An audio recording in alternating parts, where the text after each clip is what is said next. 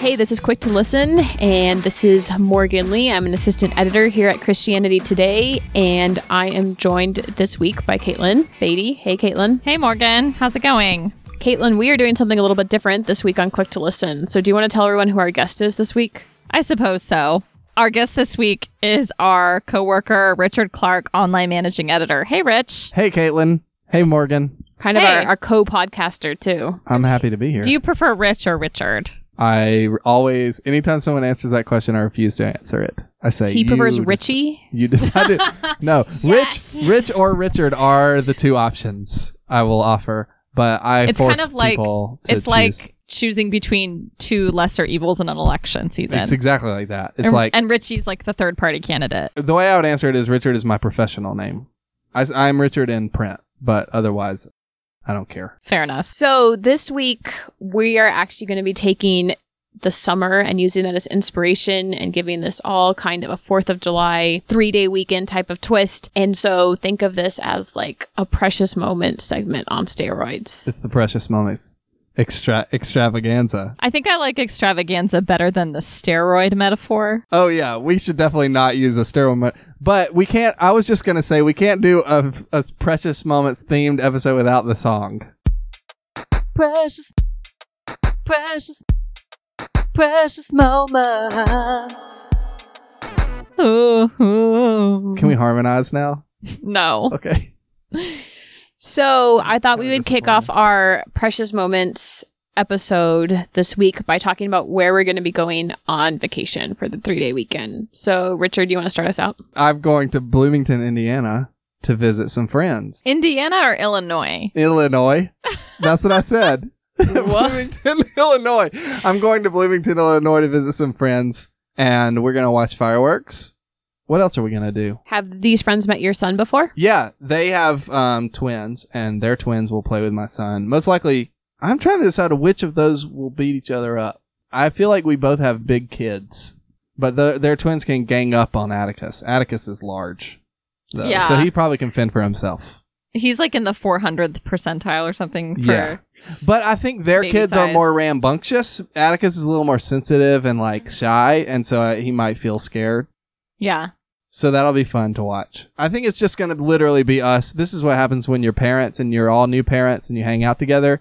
You just stare at your kids as they play together. And talk about different like parenting techniques and naps. You talk about how phones are bad. You talk about how you want to buy a house or how they bought a house and that's cool. And you talk about, that's about it. And you say, oh, the house is a mess. No, it's not. It's fine. You have kids. Yeah. Say things like that. I'm so sorry. Our house is a mess. Yeah. Caitlin, are you going on vacation this weekend? I am. I'm heading up to Grand Haven, Michigan, which is on Lake Michigan. And this is a place that my grandmother used to live. And so we spent a lot of my childhood visiting her and my grandfather every summer. She lives in Ohio now, but we will be renting a large lake house and kind of just shooting the breeze. Like, I'm sure we'll go get ice cream and watch fireworks. I want to make a special kind of alcohol optional cocktail. No one has to drink it with the alcohol, but if they want to add it, they can. And the potential of alcohol. Yeah. My brother recently got engaged, so his fiance will be there as well. Mr. Beatty. Yeah. I am really excited for them. So it'll just be a totally relaxing family reunion weekend. What outdoor activities will you do other than shooting breezes? Well, we think that the rental comes with kayaks and a boat, so we'll be on like a small lake, not Lake Michigan, like a smaller one. So we'll definitely want to go out in the water, maybe swim, maybe go on a bike ride. The weather's supposed to be awesome. Sounds fun. Yeah. So idyllic. Nice. Yeah. How do you spell that? IDYYLL. IDYLLIC. Morgan, go. Too many Y's. Where are you going this weekend? Tonight I am flying to New York City, and I will be spending about 5 days there, and I'm not exactly sure what I'm doing right now besides living off the generosity of my friends. Thank you, everyone who's putting me up and also listens to this podcast. That's the way to live. Probably will involve it's very Acts 4. Correct. Or is that Acts 2? 2, Acts 2. Shoot. So I think I'll just be taking in all the sights and sounds of New York City on a holiday weekend, which basically means that some people that I wanted to visit in New York will not be around. this You weekend. said, yes, you that's told me true. yesterday that one of your favorite activities in New York is people watching. And I have to imagine that there is a lot of people watching to be had over a 4th of July weekend in New York. It's a great place to just sit on a bench and then just watch people interact with the fountain. I also like sitting down eating ice cream and watching people. Mm-hmm. A couple of years ago, I did that with one friend, and we found 4 couples in a row where the girl was taller than the guy, which is so rare. And that's why New York is so liberal. Correct. People, see, I've heard that's like the last... All gender norms just go out the window. That's the last barrier for a lot of people. I read an article about that earlier this year. You should come to Bloomington, Illinois, and watch our very small people interact along with us. Thank you for the invitation. I will Instead. politely decline. That's what we're doing, is we're just watching small people. I haven't seen Atticus for a really long time. He's so big. Yeah, I know. I mean, I see photos all the time, but like I haven't seen him in person for months. He misses you. He talks to you about you a lot. I know. Not really. He just says, eh. That's all he says right now. So for this part of our Precious Moments segment, Extravaganza, I'm wondering if we can all tell our audience about an article that we read this week that moved us somehow. So I'm going to start in case you guys are all wondering an example of something that moved you. Today I read probably a 5,000 word New York Times piece. Maybe I skimmed it a little bit. Sorry, New York Times. About Canadians, specifically people from Toronto, that are accepting Syrian refugees and welcoming them in. And so I don't know how much our listeners know about the refugee resettlement program in the U.S., but a lot of that is done through organizations, where the organizations are actually the groups that sponsor these refugees and bring them into the communities. But in this case, it's specific people and families and networks and groups of friends who are sponsoring the refugees themselves. So it's not like a World Relief where it's playing a middle person. It's like directly like families stepping up and saying, we want to help this Syrian family resettle, or we're going to host them for however long they need before settling in. Is that? Yeah, exactly. Wow. We're going to help them find English classes, give them apartments to rent, look out for jobs, help them pay back their airplane tickets. The article was so fascinating because the first part of the article, you're like in awe of what these people are doing. But the article did such a good job giving voice to the refugees themselves and trying to talk about like the complexities of like, yeah, it can be great to have a bunch of nice people welcome you, but that doesn't mean that the transition is smooth or easy, or that leaving family members behind in either Syria or other parts of the Middle East is somehow this easy, non-tortured decision just because you have a group of smiling people that are there to welcome you, and that some of the dynamics of like white saviorism aren't in play. And Sure. it kind of like delved in the complexities about that, and also just the sense of loss. The story ends, though, so amazing because one of the people on the networks actually ends up getting breast cancer at the end, and this community that she built by reaching out ends up being able to like really give back to her in a time of need. Anyway, it's super powerful. Cool. I loved it. Go read it this weekend. Can you share it on Twitter so that we can go read it? Yeah. Okay. Everyone listening can find Morgan on Twitter at MEPAYNL. There you Thanks, go. Caitlin. What did you read this week? Yeah, well, admittedly, I didn't read that much non-CT articles because work and stress. But I did read a really interesting op-ed in the Washington Post yesterday by Kristen Hawkins, who's the president of Students for Life, which is one of the largest pro-life organizations in the country right now. And she was noting that Donald Trump had not responded to the Supreme Court decision on Monday overturning the restrictions on several abortion clinics in Texas, which was, overwhelmingly seen as a pro-choice victory and had a lot of pro-life advocates upset, understandably. And she was just basically pointing out that for a candidate who has said he's pro-life and told a room of 500 evangelical leaders last week that he was committed to the pro-life cause, and yet on Monday he's tweeting out negative things about Elizabeth Warren.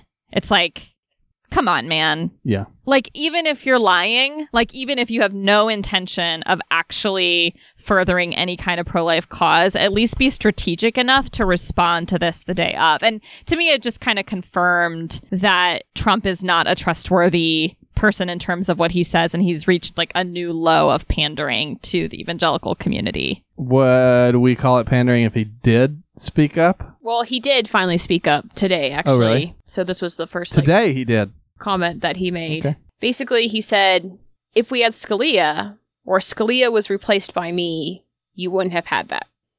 Yeah, that's bad. If Scalia were replaced by me, like he would be on the Supreme Court? No. Now, if we had Scalia, or if a Scalia was replaced by me, you wouldn't have had that, okay? Him. If it would have been the opposite, which, as some have pointed out, it wouldn't have been the opposite. No, the decision was 5-3. Yeah. So if Scalia had been 5-4. replaced, it would have been 5-4. Ah, got it. Oh, So he made his first response today, and it's notable. He did not release it on Twitter or in a statement. He was asked that on a radio show. Yeah, so he wasn't proactive about it.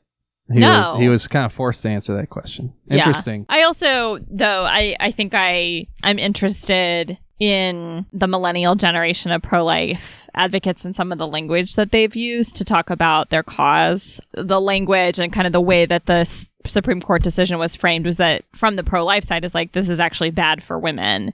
So you see a rhetorical advance of the argument that abortion actually harms women. If we say that we're for the dignity of women and for true women's health and empowerment, abortion does not actually provide that. So, which is kind of a good approach, I think, for evangelicals to take, in the sense that it's looking for some common ground.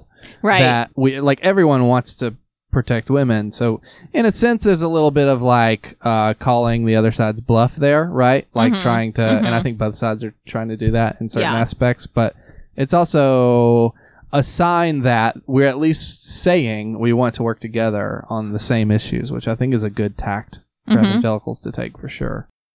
All right, Richard. So I used to edit, full disclosure, at this website.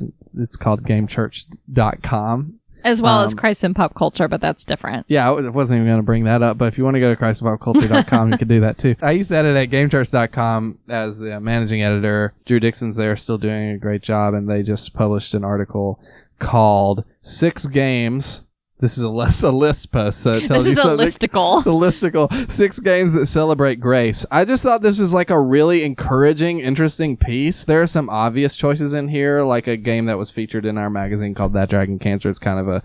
I doubt they'll be obvious to our listeners. Well, if our listeners or readers have paid any attention, we've mentioned That Dragon Cancer in various venues. Right. But I mean, I don't know if any of the other ones would be obvious. Like, oh, that's clearly, obviously, a grace-based game. So actually, the second choice is really interesting to me. It's called DayZ, which is like this multiplayer zombie game. It's a nightmare to play. It's like really discouraging experience.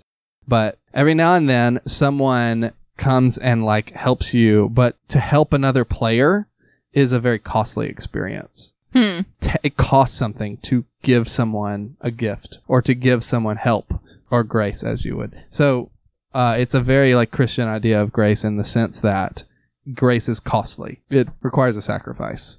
And so there's stuff like that in that article. If you want to check it out, gamechurch.com. Could I play DayZ on my iPad? Nope, you couldn't. It's kind of a game for people who are really ready to invest.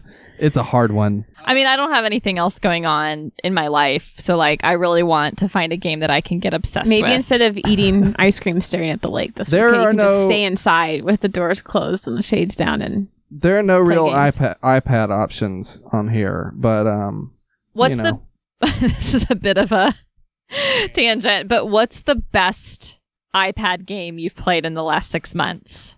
I would recommend Badlands 2. See, I tried Badlands and I couldn't get into it. Okay, then try Human Resources. It's called Human Resources? I think it's called Human Resources. I need to actually launch it in order to see the full title. But it's by the people it's by Tomorrow Corporation. They made a game called World of Goo, which is one of my all-time favorite games. Actually, that game is old, but World of Goo? World of Goo. It might be on the iPad. I think it might be. Human Resource Machine is what it's called. Okay. It's a satire of what it's like to work corporate in like a nameless corporation. It's like the Dilbert of iPad games. It's like a really dark version of Dilbert. Cool. And you basically program these little workers to do various... Oh, man. It's just like what I do at CT. So did y'all hear that? You'll enjoy that. Anything that allows me to like really exercise my desire for control. Yeah. You would love this game. You would love this game. I don't know why I didn't think of that first in your case. It's better late than never. It's a good option. You should check it out. Cool. So for those of you who usually listen to Quick to Listen, you know know that we have something that we do called a gut check, where we take an issue and we ask people to give very short responses. So I'm going to borrow the short responses part of the gut check thing and ask everyone to apply it to the last question that I'm asking, which is, what is a piece of culture that you recommend to our listeners in 140 characters or less? Yeah, I've been enjoying this podcast called Lead Stories. It's by Joe Saxton, who is a prominent Christian leader living in Minneapolis. She spoke at the IF Gathering this year. And Stephanie, one of Joe's friends, also in Minneapolis. And it's two women, but it's not specifically about women's leadership, but they cover everything from like holistic health to burnout to conflict to racial diversity, just anything that leaders would be thinking through, they touch on in a fun and informative way. I enjoy it. Thanks for those 5 tweets. Way more than 140 It's okay, Richard. You can take up the challenge. All right. 2 answers. One answer. A movie called Spotlight. It made me feel sick. And a game called Overwatch. If you're intimidated by the idea of a competitive multiplayer shooter, but you're interested in trying it, this is the one. It's going to make you feel okay, as opposed to bad about being bad at the game. Thank you for your 3 tweets. It's better than Caitlin did. I literally tweeted this morning. I did not fall in love with Chicago until I read the book, The Third Coast. And who's it by? It is by Thomas Dyja, and it's a story of Chicago's cultural history and some politics from the 1930s to the 1970s. Cool. So that is it for us this week on Quick to Listen. The Extravaganza edition. The Precious Moments Extravaganza edition. Thank you all for listening to us this week. As you know, you can always find us on social media. We are on Twitter at CT Podcast. We are on Facebook at facebook.com/CT Podcasts. And you can chime in and answer these questions for us, and we will be glad to interact with that. We want to thank our producer, Richard Clark, for appearing on the show this week. Richard has some words that he would like to tell you guys. Hey, I have a podcast. It's also by Christianity Today. We interview church leaders, people who are doing cool things out there in Christianity. It's called The Calling, and we just sit down and talk to them. Thanks, Richard, for plugging that. It's informal, it's personal, it's all over the place. You'll love it. You'll love it. Also, we want to thank Cray Allred, and thanks to Kate Shelnut, and we will see you all next week. Happy 4th of July.